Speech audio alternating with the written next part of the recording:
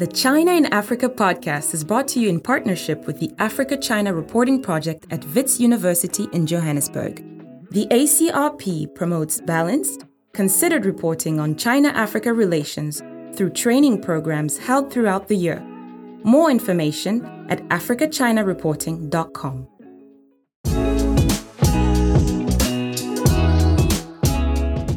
Hello and welcome to another edition of the China in Africa podcast, a proud member of the Sinica Podcast Network. I'm Eric Olander, and as always, I'm joined by China Global South's managing editor, Cobus van Staden in Johannesburg, South Africa. A very good afternoon to you, Cobus. Good afternoon. Cobus, today there was a ribbon cutting in Ghana, a ribbon cutting for a new road that was, again, normally not huge news. We don't tend to cover bridge openings and road openings. This happens quite frequently, but in Ghana, it's especially interesting because this particular road was part of the $2 billion bauxite for infrastructure deal that we covered a couple of years ago. I think it was 2019 when that deal was first signed. Now, since then, it has been hugely controversial. There's been a lot of frustration on the part of civil society. Environmentalists, if you recall, were concerned about the bauxite extraction. And they were also concerned that the pace of development for these road buildings and these construction projects was not happening fast enough. Well, Vice President Mahamudu Bawumia, he commissioned some of the inner city road projects in the Cape Coast. And these roads, again, are only a portion of what they are building throughout the country. Let's take a listen to some of his remarks that he made at the road opening and the commissioning service, and he was joined by officials from the Chinese embassy along with officials from Sino-Hydro. Today marks yet another day of the commissioning of yet another Sino-Hydro project, Fili. Unfortunately for some of our opponents, when we say something and they don't understand, instead of asking for an explanation and also reading about it, they don't like to read, they don't want to ask for explanation, they just say, you are lying. But today, as we commissioned Omwaye, they are silent. They are no longer saying it's not possible. A total of 441 kilometers of roads and 2 interchanges are to be constructed. The objectives of the projects are to enhance intra-urban, regional, and national traffic flow, trade, and strengthen regional economic integration. I was privileged to perform the sword cutting for this important project on 21st November 2019. The commencement of the project was on 20th December 2019 for completion in 30 months. The project was duly completed on schedule. So, Cobus, 2 very important takeaways from the Vice President's comments there. Number 1, the message to his opponents, suck it. He was just brutal. Okay, because this particular issue has been a major point of contention against the government. Last year, this came up in Parliament. It came up in the media. It was dominating for several months. They said at the time only $100 million out of the $2 billion had been released for infrastructure projects, undermining really this questioning of whether or not the government is going to fulfill its promises on building new infrastructure and building roads in particular. So there we go. Promises made, promises delivered. Let's not forget we're going into a political season in Ghana as well. Other very important takeaway message, okay, was that this project was completed within a single electoral cycle within the presidency, okay? This is a very important message here, and we can talk about this later with regards to the United States, but this point that he made, that it was done in 13 months. And remember, Cobus, when we spoke with a Ghanaian finance ministry official about the deal to begin with, he said that from the first negotiation to the first shovel in the ground was 18 months. Okay, so basically 31 months from the start of the negotiation until a road is finished, and he is gleefully using giant scissors to open the new road and do the ribbon cutting. So that is a very important aspect of Chinese infrastructure development in Africa, is the speed they do it, which allows an administration to run on the infrastructure that was built under their term. You did some analysis on this week for our subscribers in the newsletter. What was your take? The event is a really interesting kind of, confirmation of this broader trend that one sees in literature, that frequently, unlike, I think predictions made frequently by Western observers, that democracies in Africa frequently like to work with the Chinese, maybe even more than autocracies, because it allows them to have this infrastructure that they can then unveil before the next election cycle. And the fact that all of this is happening so quickly and so efficiently, or relatively efficiently, then is an indication of why that is so. And of course, all of this is happening as the Ghanaian government wants some good news to broadcast, because the Ghanaian economy has suffered some real tough times, over the last few months. And it's one of these countries that has frequently name checked as a possible future debt problem. So it'll be interesting to see what kind of political dividends they get. And it'll then also be interesting to see, or to hear more about what's happening with the environmental impact of the bauxite mining because it's supposed to be happening in this protected forest area. And there's been a lot of criticism about possible environmental impacts and water impacts on local communities. So it'll be interesting to hear what's happening there.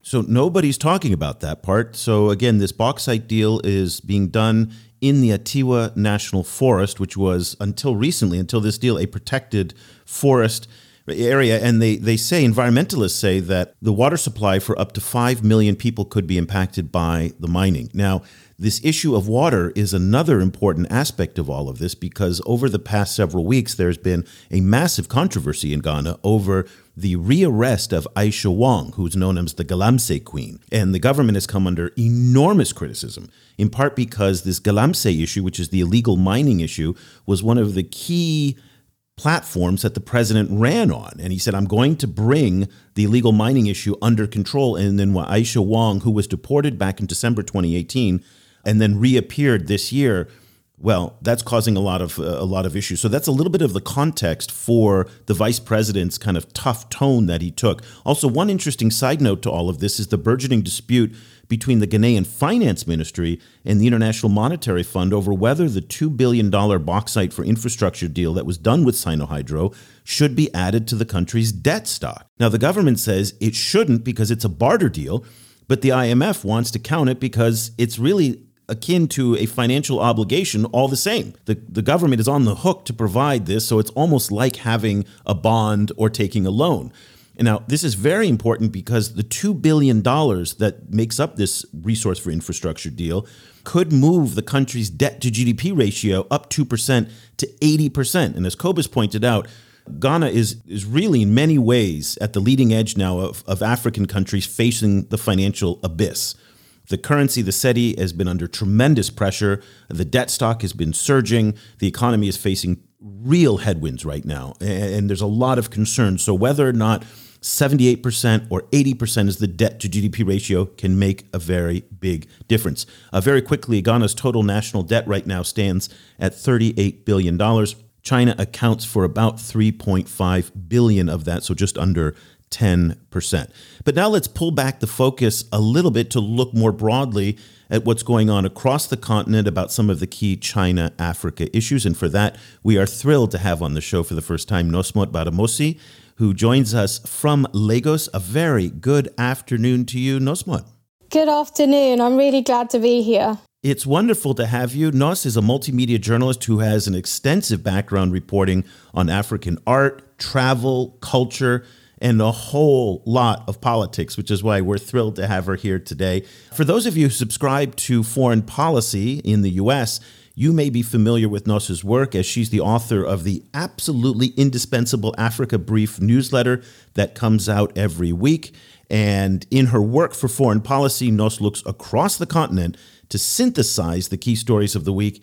And not surprisingly, China comes up a lot in her coverage. So we're thrilled to have Nos on the line today to help give us some perspective on some of the stories that she's been covering. Nos, let's start with infrastructure and the situation in Ghana. And in your latest edition of the Africa Brief, you talked about how West African countries have failed to invest in what you call preventive infrastructure. So let's start there. What is preventive infrastructure and why is it so important? I think it's really looking at, for example, in Nigeria, the drainage systems, some of the things that Ghana is doing, good road networks, things that just make a country run smoothly, not only run smoothly, but prevent, for example, what's happening in Nigeria at the moment with the floods. A lot of the heavy rainfall and the floods that have happened as a result of that could have been prevented by having good working drainage systems and also making sure that you are planning your towns and cities properly. Ghana is trying to do that with some of the loans that it has taken out. So making sure that, people aren't just building because you've left everything to civilians to do. You're providing what a state should provide in terms of proper infrastructure planning, proper housing planning, road planning, and flood defences. So, you mentioned the floods in Nigeria. We're also obviously still looking at the aftermath of floods in Pakistan, which are widely, I think, acknowledged to have had a major kind of climate component as well. What kind of adaptation and mitigation are we looking at for African countries in order to become more climate resilient? Like, what kind of infrastructure are they going to have to focus on in order to not have every climate incident also become a massive disaster? I think it's really getting a grip with how urbanization is happening and how the movement of people is happening and making sure that you are preemptively planning for that and providing the infrastructure that works for that. Obviously, as in Accra in Lagos, a lot of the kind of people flow is towards those areas, and they are kind of coastal areas, so they are prone to flooding. Making sure that people are not building informal settlements, and you are actually building houses for the people, building hospitals for the people, making sure that the drainage systems that those informal settlements have work properly, which obviously at the moment they do not do. Lagos, for example, is one of the, it's predicted to be the worst affected by some of the climate change impacts. And that means, a lot of the buildings in Lagos need to have and be built with proper flood defences mitigated in, and that hasn't really been happening. And that is down to state failure, the same way that it has largely been with Pakistan as well. But if you talk to the supporters of Nigerian President Muhammadu Buhari, they will tell you that he has done more for infrastructure, especially working with the Chinese, than his predecessors have, and that a lot of progress has been made under his administration. So he's built new railways. There have been new airports that have been built. There's the new Lekki port that is coming online. So massive infrastructure investments with the Chinese. The problem is, though, is that the Chinese now are backing away from financing Nigerian infrastructure. About $15 billion, maybe $16 billion was approved by the Senate. These were loans that were initially negotiated with the China Exim Bank, and then Beijing stopped answering the phone from Nigerians and said, you know what, we're just not going to go anywhere. And I remember former Transportation Minister Rotimi Amechi kept saying, well, we're trying to get in touch with the Chinese. We're trying to find out what's going on about these loans. So the question now is, if the Chinese are out of the game of financing large-scale transportation infrastructure, this preventive infrastructure that you talk about, And the bond markets now are very expensive to borrow money. Where does a country like Nigeria go to finance its infrastructure? There's been a lot of talk about, having more regional financial institutions that can sort of pick up the pace and provide the types of funding that a lot of African governments need. Really, there is only the African Development Bank. There's not that many sort of regional institutions that can do that, and that does need to change. But for that to happen, ironically, that also means that a lot of the governments then need to work together and also pool their own resources to facilitate institutions that can do that. But that really isn't happening at the moment. I know that it is something that, a lot of experts tell me is an issue and something that, African governments have to actually think about addressing, because you cannot keep relying on China, the US, and a few other countries who have their own sort of geopolitical reasons for doing things. You cannot keep relying on them to kind of finance these infrastructure developments. You have to come up with a way that there is some kind of regional financial institution that can do that isn't just relying on the African Development Bank. One of the issues in across both the issue of development and dealing with all of these climate challenges is infrastructure, and then particularly lending for infrastructure. And over the last year and a half or so, we've seen this kind of mounting, not only a mounting actual debt crisis, but also a lot of discourse about a global South-wide African debt crisis, and that discourse tends to sometimes be more and or less realistic in terms of the actual challenges faced by African countries. So I was wondering how you in the newsletter cover the African debt issue, and then what you've made of the kind of different kind of coverage of this issue of an African debt crisis as you kind of move across, kind of different publications.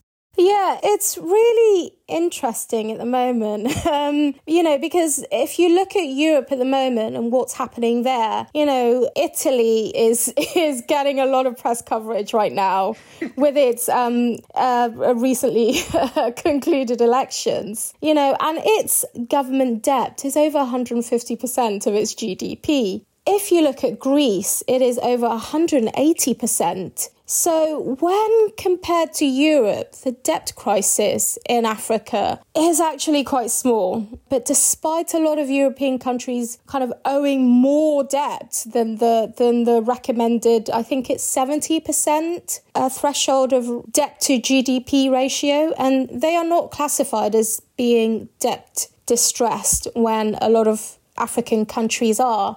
And I think that is something that the Ghanaian president mentioned at the UN General Assembly, actually, that there really needs to be reforms in the way that Western countries continue to have this kind of hegemony and this kind of narrative over the financial markets in terms of, African countries being described as being in this debt crisis versus elsewhere globally. I'm trying to just pull up what he actually... he said that the financial markets have been set up and operate on the rules designed for the benefit of rich and powerful nations.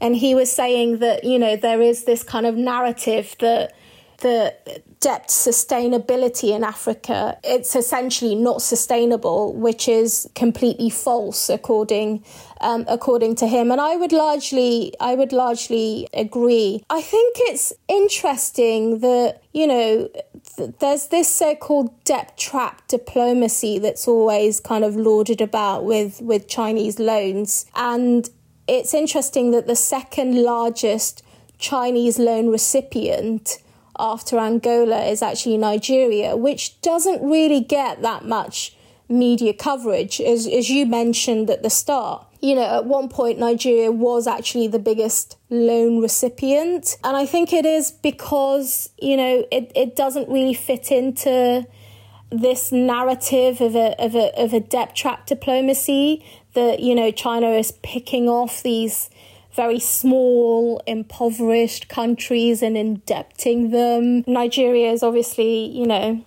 Africa's biggest economy. So Nigeria has about $3.5 billion out of about $100 billion of total debt now. And so the $3.5 billion is owed to China. So that's about 3.5%, which is always funny for me when you hear the hysterical coverage in the Nigerian press about China, colonizing Nigeria and sovereignty being lost and all of this. And it's ridiculous. And it shows you, again, the dangers of not being well informed on these debt issues. We've seen that also in Congress as well, in the Nigerian legislature, how poorly informed so many of the legislators are on the issue of the Chinese debt. One little factoid that came out this week from the folks at Development Reimagined, which speaks to your point here, is about context here. So many people, when they think of the burgeoning debt issues in Africa, they associate that with China. But Development Reimagined just did some research where they said China accounts for just 8.7% of all debt owed by African countries. And I'm quoting there, 8.7%.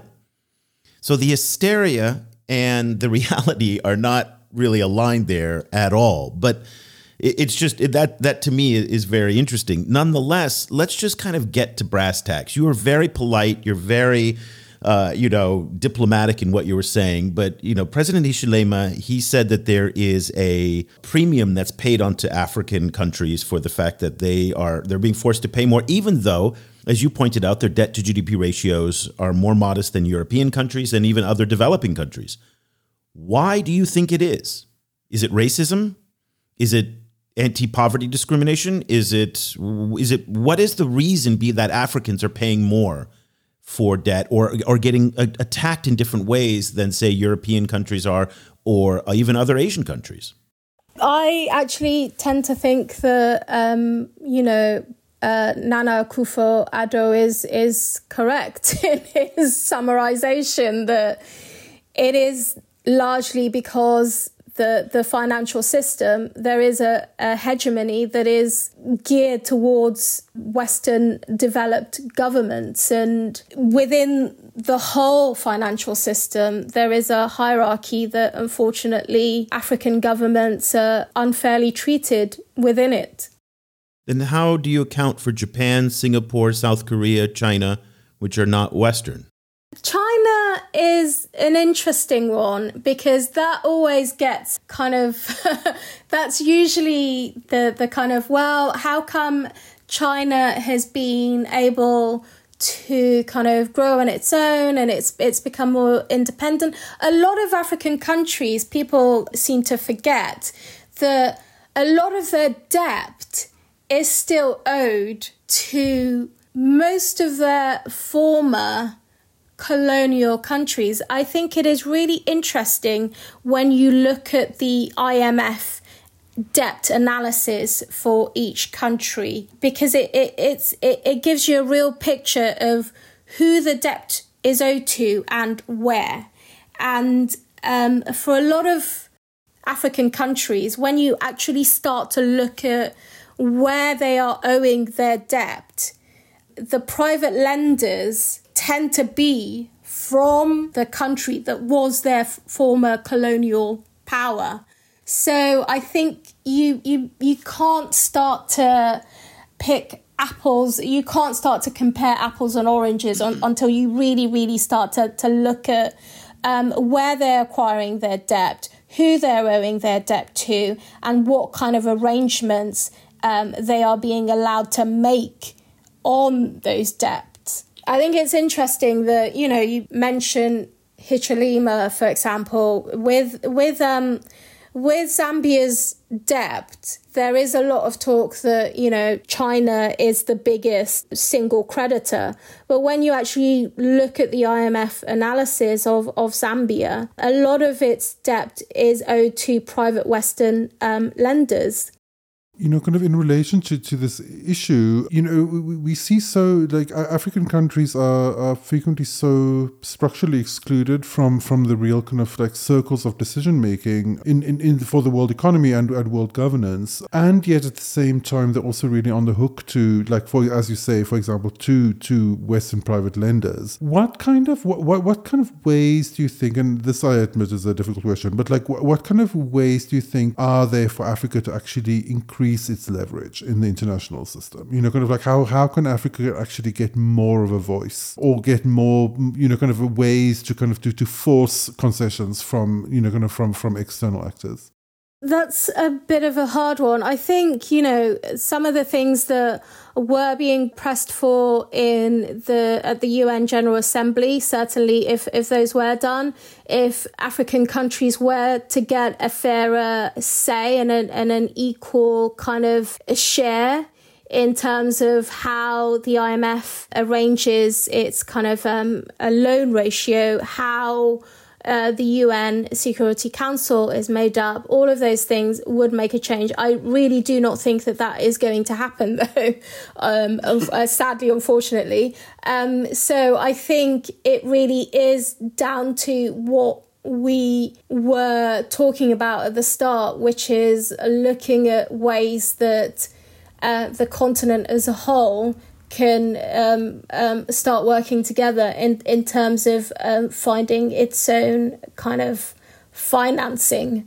But let's be realistic, though, as you pointed out, too, and you acknowledge this, there isn't a whole lot of precedent for that to happen, not just in Africa, but in other regions as well. South America doesn't work well regionally. Here in Southeast Asia, ASEAN's a very weak grouping. They don't work very well regionally. So there's not an enormous amount of precedent. Cobus, just to your question, I'm going to flip the question. I want to put it back onto you, but I'm going to say something very depressing, which is not surprising coming from me, but I'm going to say something very depressing, that there's no real alternative for a poor country to force the rich countries to move and to do something against their will unless that poor country acquires nuclear weapons. Okay? Look at Pakistan. So are you calling for the general nuclearization of Africa? No. But here's the thing. No, but this is but let's go through the examples. North Korea, Pakistan, even, Iran has brought them to the table. My point here is that it takes extreme measures to force this. Okay? Just saying we want to get together and we want a seat at the G20, we want a permanent membership at the Security Council, you're easy to dismiss, okay? And so it only in the most extreme ways have poor countries been able to exert this kind of influence and to force this kind of change. So, Cobus, let me ask you the question that you asked Nos. What do you think it will take for developing countries to be able to push back and exert more agency over wealthy countries? Or maybe it's just not possible. Like it's a difficult question, and it tends to as I myself was thinking as I was asking the question, is it tends to force one into hypotheticals, and I think you're right. Like something like nuclear weapons, of course, does tip the scales, but it doesn't necessarily mean that those countries then have an easy ride. Kind of Iran isn't having an easy time of it, and neither is North Korea, by the way, either. So the kind of global system does tend to things tend to kind of flip to pariah status, quite easily, like around these kind of these issues. Kind of for me, I guess when you ask Nos about this issue of Asian rising powers and their kind of international clout, I was thinking that there is a kind of a cynical way of thinking about this, where kind of the only way for a country to be taken seriously by Western powers is to be a globe changing, like unprecedented kind of growth phenomenon, the way that China or Japan was. But if the kind of less cynical version of that is that greater regional coordination and greater kind of cross-border coordination to generate kind of regional growth opportunities will then start forcing kind of simply because of profit-seeking motives, will start forcing some of these kind of international actors to rate Africa differently. Maybe the other thing the other kind of form of leverage. There's other two forms of leverage, and both of these are controversial. And I have to admit, I don't know how that would work in either case. But the one is that Africa, in some kind of way, through some kind of collective action, essentially holds all of these kind of raw resources that drives a lot of its economy hostage, kind of from the global market. That, again, I have no idea how that would work. Second one is that migration itself is, particularly in relation to Europe, like migration itself is already a massive kind of political kind of issue. And as we've seen before, and again, I'm not advocating this, but as we've seen before, kind of in the case of Cuba, for example, the use of migration as a form of geopolitical tool, kind of is itself on the table. So it'll be interesting to see, kind of how African countries play with Europe, for example, in relation to migration flows. Again, I have no idea whether any of that would happen, or whether about either feasible or kind of good it would be. Noz, I wonder, like, picking up on that, I wonder if you could reflect a little bit about the role of migration in kind of in Africa's relationship with Europe, and particularly now that we've seen this fascist flip in Italy. How do you think that, and a related one also in Sweden, kind of how are we going to see these kind of issues play out politically between the two? We're already starting to see how that is going to go, and there's starting to be some really unsavory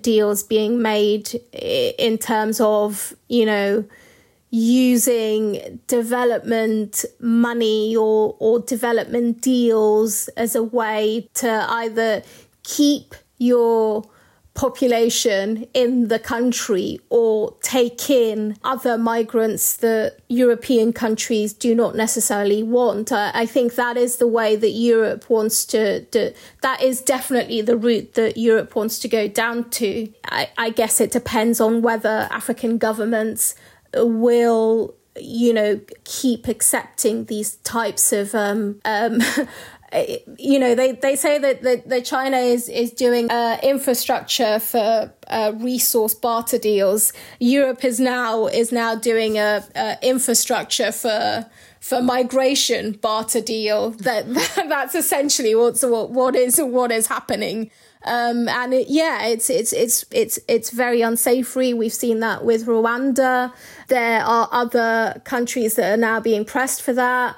Africa is trying to kind of have a regional cooperation. I think next week there's actually a talk happening on Wednesday about how countries can have some kind of regional cooperation on migration. But I really do think that these types of deals will be forced onto them, and it's whether they accept that type of money in terms of building their infrastructure and then keeping migration to Europe down. Let's shift the focus to politics and great power politics specifically. You wrote about in your newsletter about the new U.S. strategy for sub-Saharan Africa. You've also talked about the PGII, which is the alternative to the BRI, which is the successor to B3W. All of the acronyms, there we go. But basically, it's the U.S. trying to get into the infrastructure game to compete with the Chinese in places like Africa and throughout the global south. And then, of course, there is the global gateway from the European Union. So as we talked about infrastructure and we've talked about politics, what kind of faith do you have, based on your reading of the political environment, that either global gateway or PGII, what does PGII stand for again, Cobus? I can't keep up with their... Partnership for Global Infrastructure Investment. Okay, there you go. It's so hard to keep up with all the acronyms. I apologize. Then, do you think any of this is actually going to happen? And what was your reading of the U.S. strategy? I think that both the US and Europe would like to see it happen. The problem is that there isn't a whole lot of money that they have to put forward to counter China. If you look at what's being offered by both of those initiatives, the actual financial investment is still very, very low compared to the types of annual loan deals that China is offering African countries. They do not compare at all. So essentially, in short, I don't really think that they will work if I'm... And do you get the sense that African policymakers feel the same way? Is that a widespread sentiment in your conversations and your reading of African politics? Yes, because I think the problem with US foreign policy, particularly towards Africa, is that it's very reactionary. It's very kind of geared towards what China or Russia is doing, but without the kind of financial backing to, you've got to put your money where your mouth is type of thing. There isn't really the kind of funding to back what they want to achieve in terms of limiting China's influence in Africa as they see it. And I think, a lot of African leaders are thinking, well, if we look at the climate change goals and climate adaptation, the funding that's been promised, none of these things are really happening. And like you said earlier, the kind of speed with which China is able to finance some of its infrastructure deals is incomparable.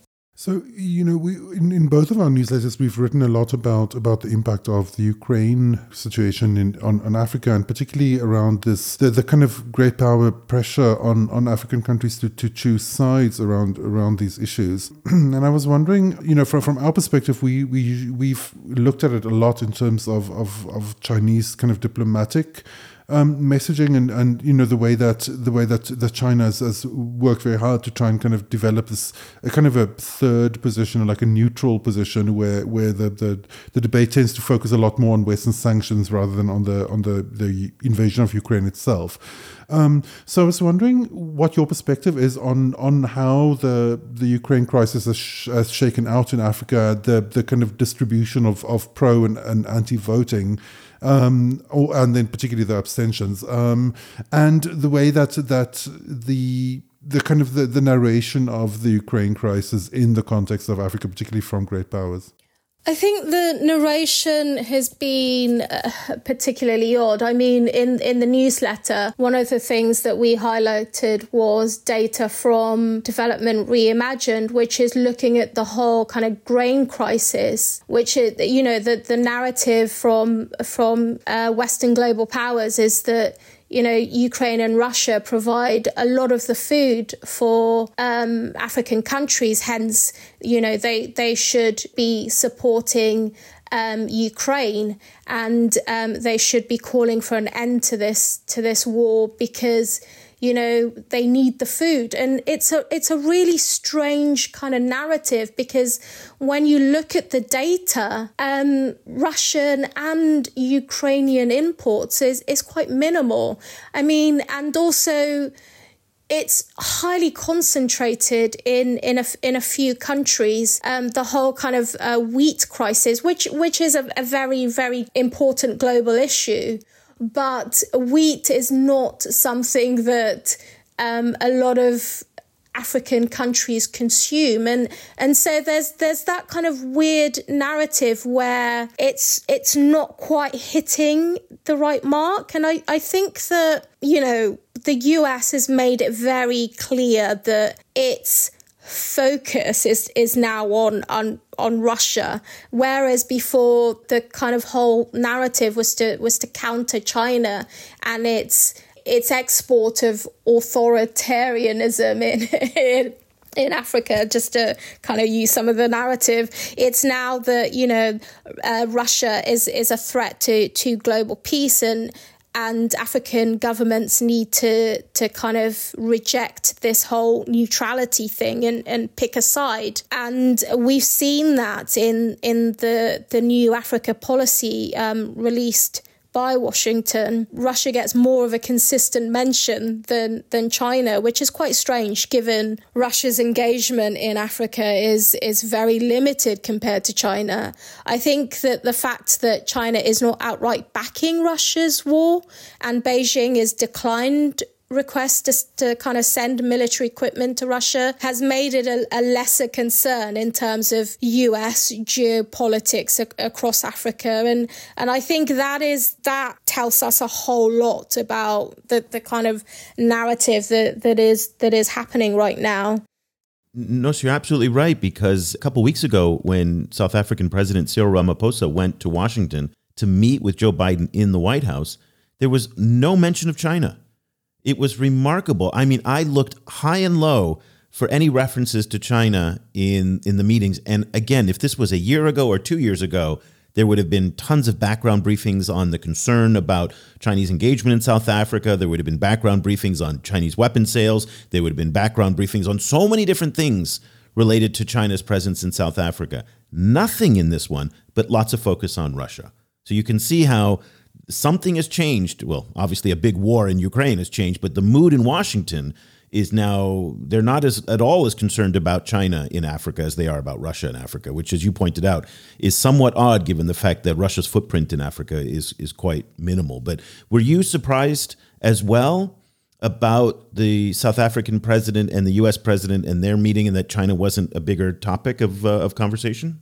I wish I could say yes, but no, I wasn't that surprised. You know, as I said, Joe Biden has made it very clear his primary focus now is on Putin and Russia. And as we heard from Ramaphosa, when he later gave a summary, it was South Africa's position of neutrality was discussed. He said that South Africa's position will be respected. And yeah, so the Russian aggression was very much the focus. I think it was you that you pointed out earlier about, you know, that 40 foreign ministers had gathered in New York at the request of China to discuss global development initiatives. And this wasn't given much media coverage or attention.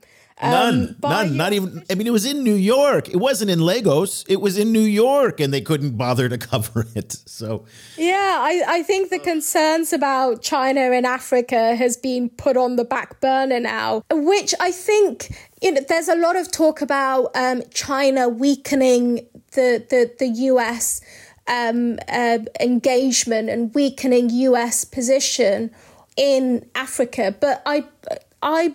If I'm being honest, and this is my own opinion and not a reflection of foreign policy or anything, I think that the US does that itself.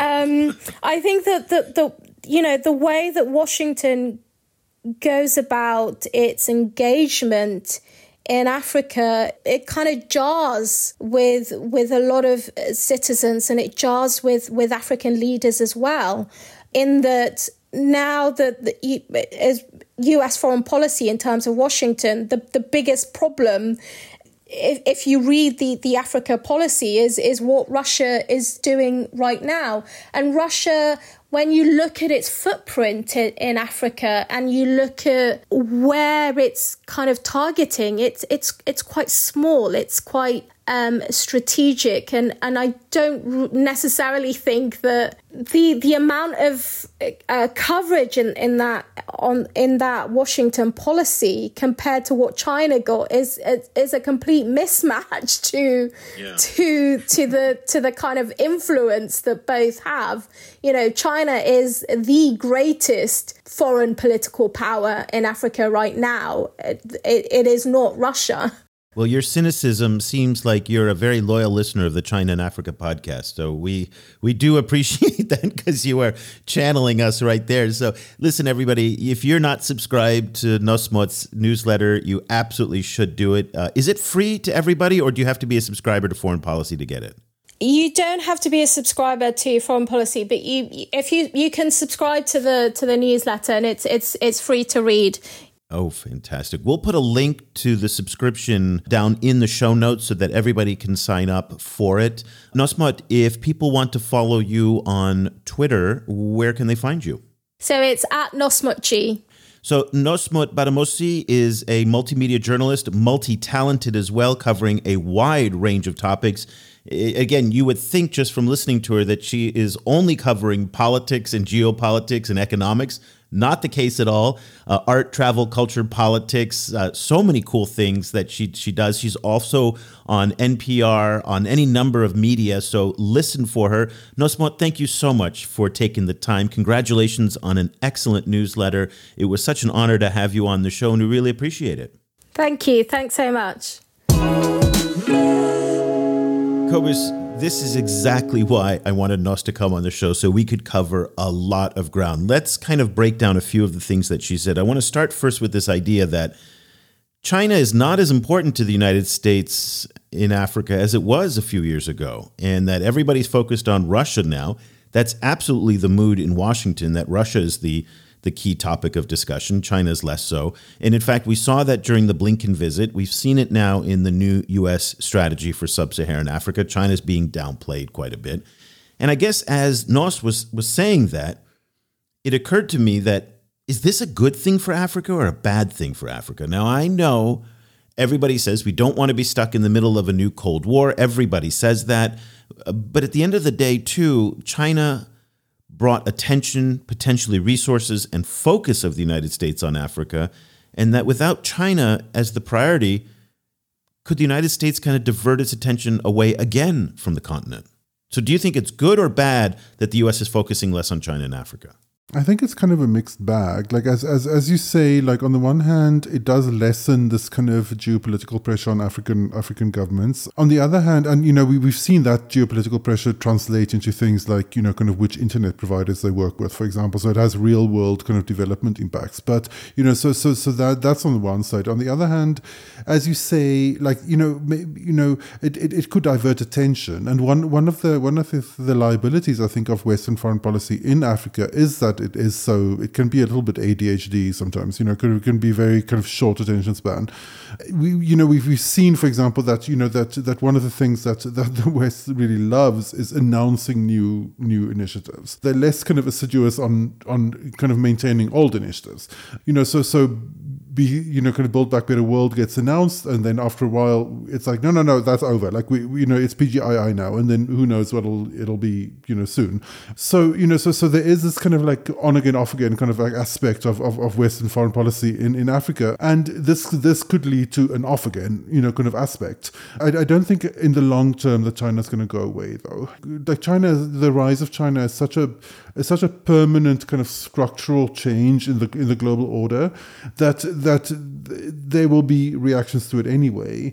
What I would like is for African governments to gain more leverage, and there I think kind of they in the end they will gain more leverage if they are just set an agenda and stick to it. I think rather than necessarily leaning so much into playing off these different actors against each other, because kind of we know also that many Chinese entities and many Western entities also work together, and this is particularly true for mining companies, for example. So it's not such a clear-cut situation that geopolitical polarization will necessarily lead to greater kind of leverage on the ground. It sometimes it does and sometimes it doesn't. So what's much more important is for African governments to stick to their own agenda, and for that agenda to be inclusive across borders as well. I want to go back to a point that I tried to make in the beginning in our discussion about the bauxite for resource deal, which I don't think I articulated as well as I could have, and it's this question of water. And so we talked about previously about the bauxite deal that the Ghanaian government's done with Sinohydro that will do mining in the Atiwa Forest Reserve, which again has water reserves that environmentalists say feed about 5 million people. At the same time, there's this Galamsey issue, and one of the points that came up in the discussion about the ongoing illegal mining issue in Ghana today is that so many of the rivers are polluted to the point where they're not potable anymore. So we have a situation now where analysts are warning And in fact, actually, it's not even analysts, Cobus. We mentioned this in the newsletter. It's literally the head of one of the water agencies said, we may not have enough clean water in Ghana, that we have to import water from other countries. No, that's shocking. And think about that. That is just incredible to think about. It's not that they don't have enough water. They don't have enough potable water because so much of it has been polluted. And to the point about the Chinese involvement in this, now the Chinese government is not at all involved in the illegal mining issue. Okay, that I think that's not a government thing. Where there is some accountability is on the Sino-Hydro deal. And this is where people want to see transparency in these contracts. So they can see what are the ESG, the environmental provisions in the contracts. And this is where, again, we come up on the issue of why aren't African governments being more assertive with the Chinese to force the transparency of these contracts, which people want to know? I don't understand it for the life of me, why they won't accommodate that. Well, there's some separate issues, right? Kind of like one is, is the financial transparency of these loan contracts is one set of issues, and I tend to think that there should be radical transparency and particularly also radical financial transparency. Right. But environmental and other forms of like social and governance, standards, those are supposed to be public anyway. These are the most countries, it's standard that there has to be environmental impact assessments that also have to be not only publicly accessible but directly engaging with the specific publics in question in these particular areas. So in that case, there is a very much a different kind of like implementation landscape from country to country in Africa. But even countries with quite weak regulation frequently do still have this kind of basic idea that there should be some form of environmental assessment done. So then frequently the problem is that either the laws are really weak, or that the laws are okay but they're not being implemented, or they are being implemented but it's only in a kind of a pro forma way, and there's not kind of follow through, and there again, sadly, the onus really falls on the African government because as like one of the things that this illegal mining, the Gbadamosi ongoing scandal shows, and we should keep in mind that it's not only, in the first place, the Chinese government isn't involved. These are Chinese migrants that are involved, but not only Chinese migrants, they're also migrants from many other African countries that are also mining gold illegally in Ghana. That's right. Who account for the majority, by the way. When an interagency task force raided last week one of the major illegal mining zones, there were no Chinese. It was only Africans who were arrested. Yeah, it's a lot of Nigerians and other, kind of other West Africans and so on, people from the region. So what you see there, and this is this very similar situation in the case of illegal logging that's also driven by Chinese demand, for example, is that what you actually see there in action is this kind of corrosive impact of very low level corruption, where immigration officials, forestry officials, kind of local kind of, administrators of different kinds